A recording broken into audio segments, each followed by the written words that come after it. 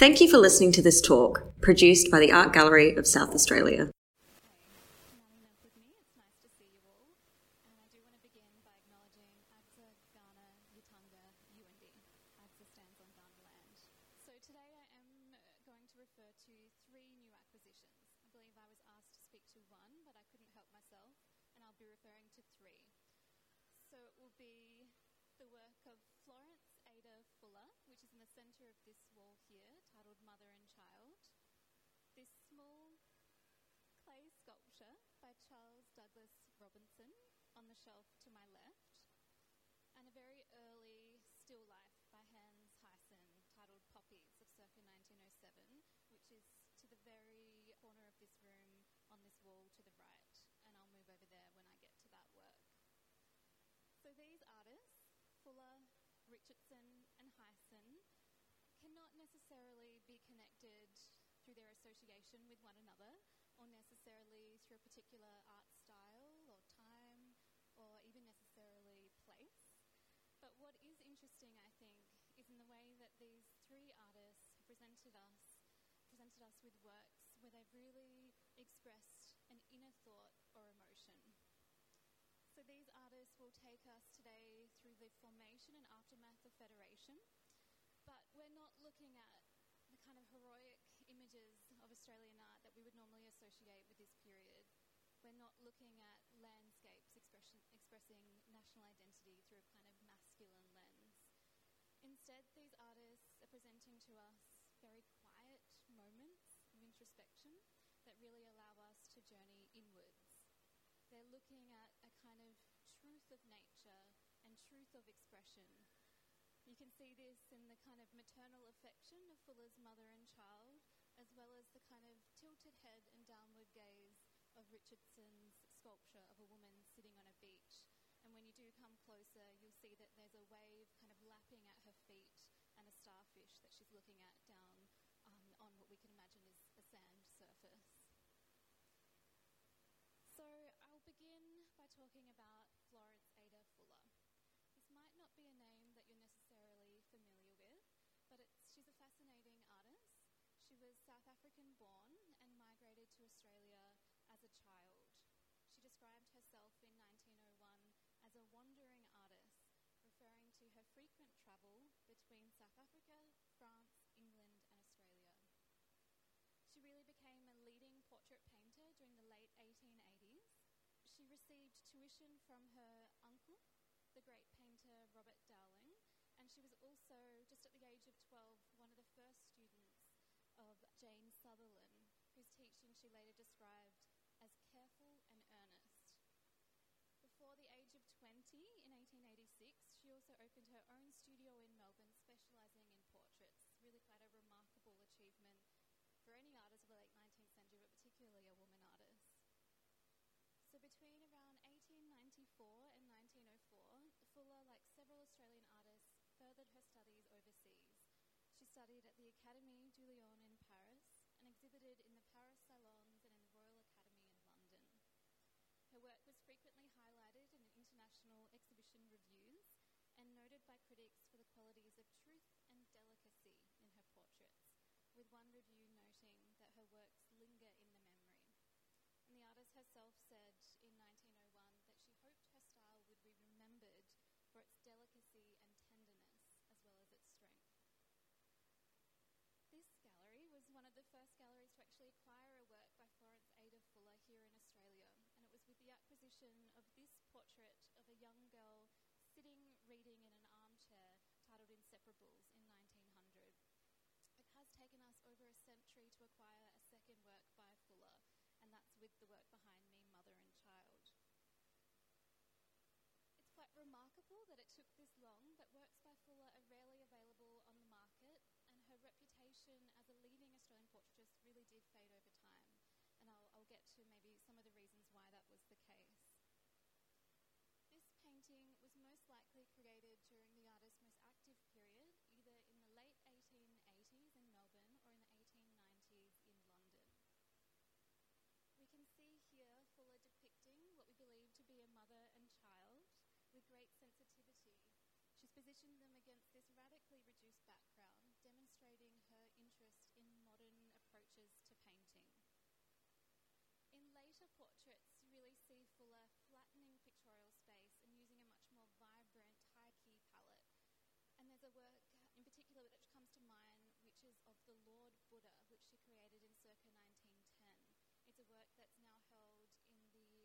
headquarters of the Theosophical Society in Sydney, and she's depicted the Buddha with a kind of almost a halo around her head in very vibrant colours, pinks, oranges and yellows. Here we can see her kind of staying a little bit closer to the traditions of academic realism. She contrasts these translucent areas of light and dark to provide a luminous setting for her figures, which have been treated with these defined loose brushstrokes. A similar approach can be seen with our very loved work by Tom Roberts behind me, Plinker Plong, where Roberts, who has created this work in a very similar time period in 1893, has also given us a very spare background in these golden hues with these translucent areas and layers of paint. Just like Fuller, Roberts has also paid great attention to the face, and the detail of the face really is in contrast to the kind of sparing nature of the rest of the painting. When you come closer, you can also see how, like Fuller, he's applied very short, broken brushstrokes to define elements of the costume. So in particular, the white and pink daisies, which are on her blouse. The curator Emma Kindred, who has written about this work, mentions the stringless banjo and refers to it as I believe she called it a soundless prop. And we of course know that Roberts enjoyed music, and the sitter, who we can identify, who's Lena Brash, was also affiliated with music. She was well known on the stage in London and had connections in Australia with her family importing pianos. So Fuller and Roberts, you can see their interests in ideas around aestheticism in portraiture. Certainly they've both used this very pared back and really reduced tonal range. And we can see their interest in conveying to us a sense of atmosphere above any grand narrative. There's no moral position that they're taking here. They're showing us a sense of quiet, a sense of affection between the mother and child, and really they've separated themselves from the kind of conversation around nationalism. These works are really kind of going away from any kind of national boundaries, showing us more universal concerns. So I mentioned that Florence Ada Fuller hasn't received the kind of celebration and reputation that she deserves over time. Although she was a prominent figure during the 1880s and later became a leading figure of the Federation movement in Perth, she has been forgotten over time. There's a wonderful publication by author Jenny McFarlane who talks about Florence Ada Fuller. There's an entire chapter about Fuller in this publication, but her interest is in Australian artists who were associated with the Theosophical Society, and Fuller was definitely one of those. So Florence Ada Fuller once said that her aim in her paintings was to depict, I'll read it to you exactly. She said, to express on canvas the hidden inner life of her subjects. Again, this was in 1901, and this is really how we've come to understand her work. She was interested, like many artists associated with the Theosophical Society, in representing what would otherwise be the intangible in life, to make visible the intangible, what we can't otherwise see. So McFarlane believes that it's Fuller's association with the Theosophical Society that has led to her neglect over time. However, it's also worth mentioning that Fuller, in 1927, at the age of 60, entered what was then referred to as a mental asylum in Sydney, and she spent the last 2 decades of her life there, eventually passing away there, and her death being unnoted in Australian newspapers. So she's really come back to life in the 1990s through the work of a lot of scholars looking specifically at Australian women artists, and we are very lucky to have been able to secure this work, which was in a private collection in Sweden until we were able to acquire it last year. Okay, so I'll move to the second work. So the second work that I'll refer to today is on this wall, C. Douglas Richardson's On the Beach. Again, like Fuller, Richardson arrived in Australia, he was London-born, arrived in Australia as a child. He arrived at the age of 5 in 1858. Again, like Fuller, he studied in Melbourne at the National Gallery School and was an active part of the contemporary art scene. You may be aware that he was a contemporary of Tom Roberts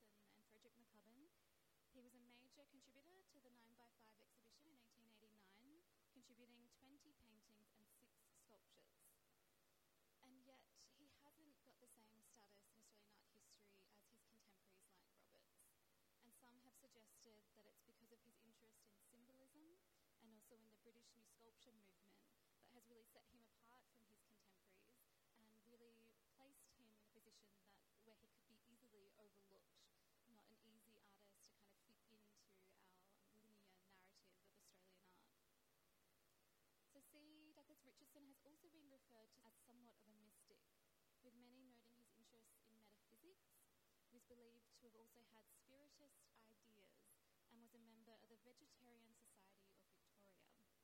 He was also interested in the intersection of the spiritual with the sculptural form. And like many sculptors at the turn of the century, the 19th century to the 20th, he used mythological or symbolic imagery in his art, often drawing on dreams and the imagination to again make visible the otherwise invisible. Really adding to his neglect over time is that there's also very few works by the artist that have survived over time, and there were no works by him, no sculpture at least, that were acquired by public institutions during his lifetime.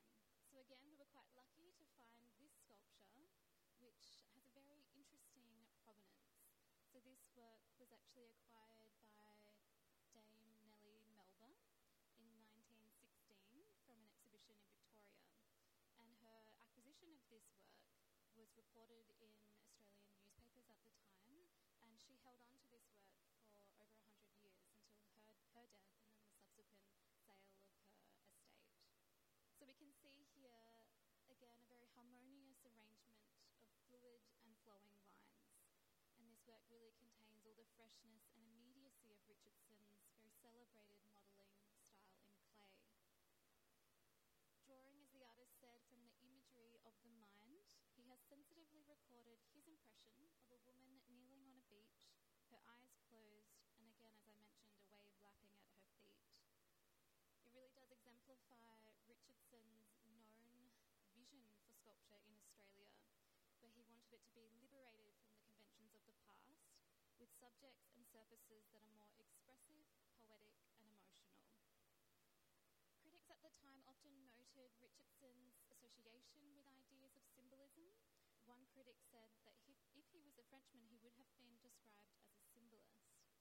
And certainly we can see symbolist qualities in this work.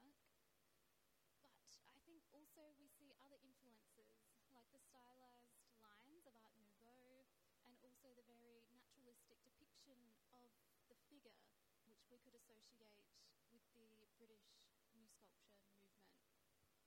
It's also interesting when you get closer to this work to look at the surface. And I was very thrilled when we had an examination of the work by Art Lab conservators, because they were able to identify more than what I could see with the naked eye. They mentioned how you could even see the artist's fingertips. And we know that Richardson really honoured and favoured using his hands in modelling the clay. You can also see the kind of application, very quick application of carving tools and brushes. The artist once said that the principal tool of the sculptor are his hands, by the sensitive touch of which an artist's ideas are brought into tangible form. So again, you get the sense that, like Fuller, Richardson was interested in bringing to his viewer what would otherwise be intangible. Conservators also identified many clay inclusions in this work, indicating that he may have used unprocessed, naturally found clay before it was then low-fired. So it's important to note this isn't a work where multiples have been cast, which is often the case in pre-First World War sculpture.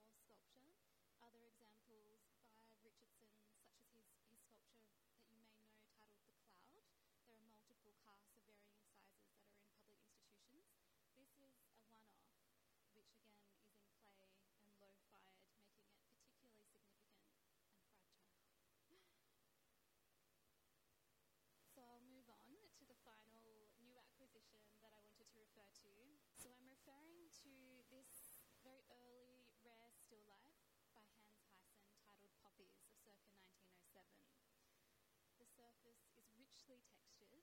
We can see here how Hans has depicted a still life of poppies in varying colours, from white and pink, I would say. And what we can see here is his treatment of the very delicate petals. You get a sense of that kind of papery quality of the petals, which are at various stages of their life. Again, Hyson is probably interested in demonstrating to us with that the transience of nature. And we can also see that they're placed in a transparent glass vase where you can see their kind of twisting stems. What's most interesting about this portrait, I think, is the influence the French painter Fanton Latour, whose work is also here in this display behind me. Hyson, who you may not be aware, painted many still lifes during his life, was very inspired by the still lifes of Latour. Between 1920 and 1938, Hyson actually exhibited more still lifes than landscapes. He also had still lifes acquired by many leading public institutions, such as us in 1921. The Art Gallery of New South Wales also acquired a still life by Hans in 1921, and the NGV in 1931. Lionel Lindsay also devoted an entire article in Art in Australia to Hans Hyson's still lifes in 1925. So really, he was very interested in the genre, although that's not, of course, how we have come to know his work. We're much more interested, and certainly he receives much higher prices for his landscapes. Hans, who had travelled internationally before he created this work, between 1899 and 1903, was very inspired by international art movements and styles, but it was this work behind me, titled Poppies by Latour, which was acquired in 1906, that Hans has directly been inspired by in the creation of this work the following year in 1907. And he wrote frequently about his interest in the collection here at the gallery in his lectures at the time. Both Hans and Nora, Hans's daughter, were interested in Latour's work. They wrote to each other frequently when Nora was overseas about their interests in these still life paintings. And I think what really appealed to them was the artist's ability to present something much more lighter, almost more in an impressionistic style than what they knew in kind of Dutch still life painting. For them, Latour was able to give us spatial depth in his still lifes, and he was really quite revolutionary for that. He really presented to us, as you can see in this example, a very spare and harmonious, natural toned background, which really allows us to feel as if we can kind of wrap our hands around the flowers and kind of pull them out of the painting. You can see in this example by Hans how he has tried to emulate the same kind of textured background. When you get closer, depending on the light, you get a real sense of him layering really thick impasto areas of paint right alongside very thinly applied areas of paint, which really allows us to have this textured surface, but it also allows us to kind of see the tooth of the canvas weave. And that was something that he was inspired by Latour. You can see a similar approach to this painting below by Nora Hyson, which was actually the first work that we acquired by Nora Hyson. It was acquired when the artist was just 22, I believe, in 1934, just before she was to go to London, and she painted it at the age of 19. So again, you can see in the background how she's applied the paint thickly and in various directions, allowing the painting to kind of carry light, but also get a sense of a kind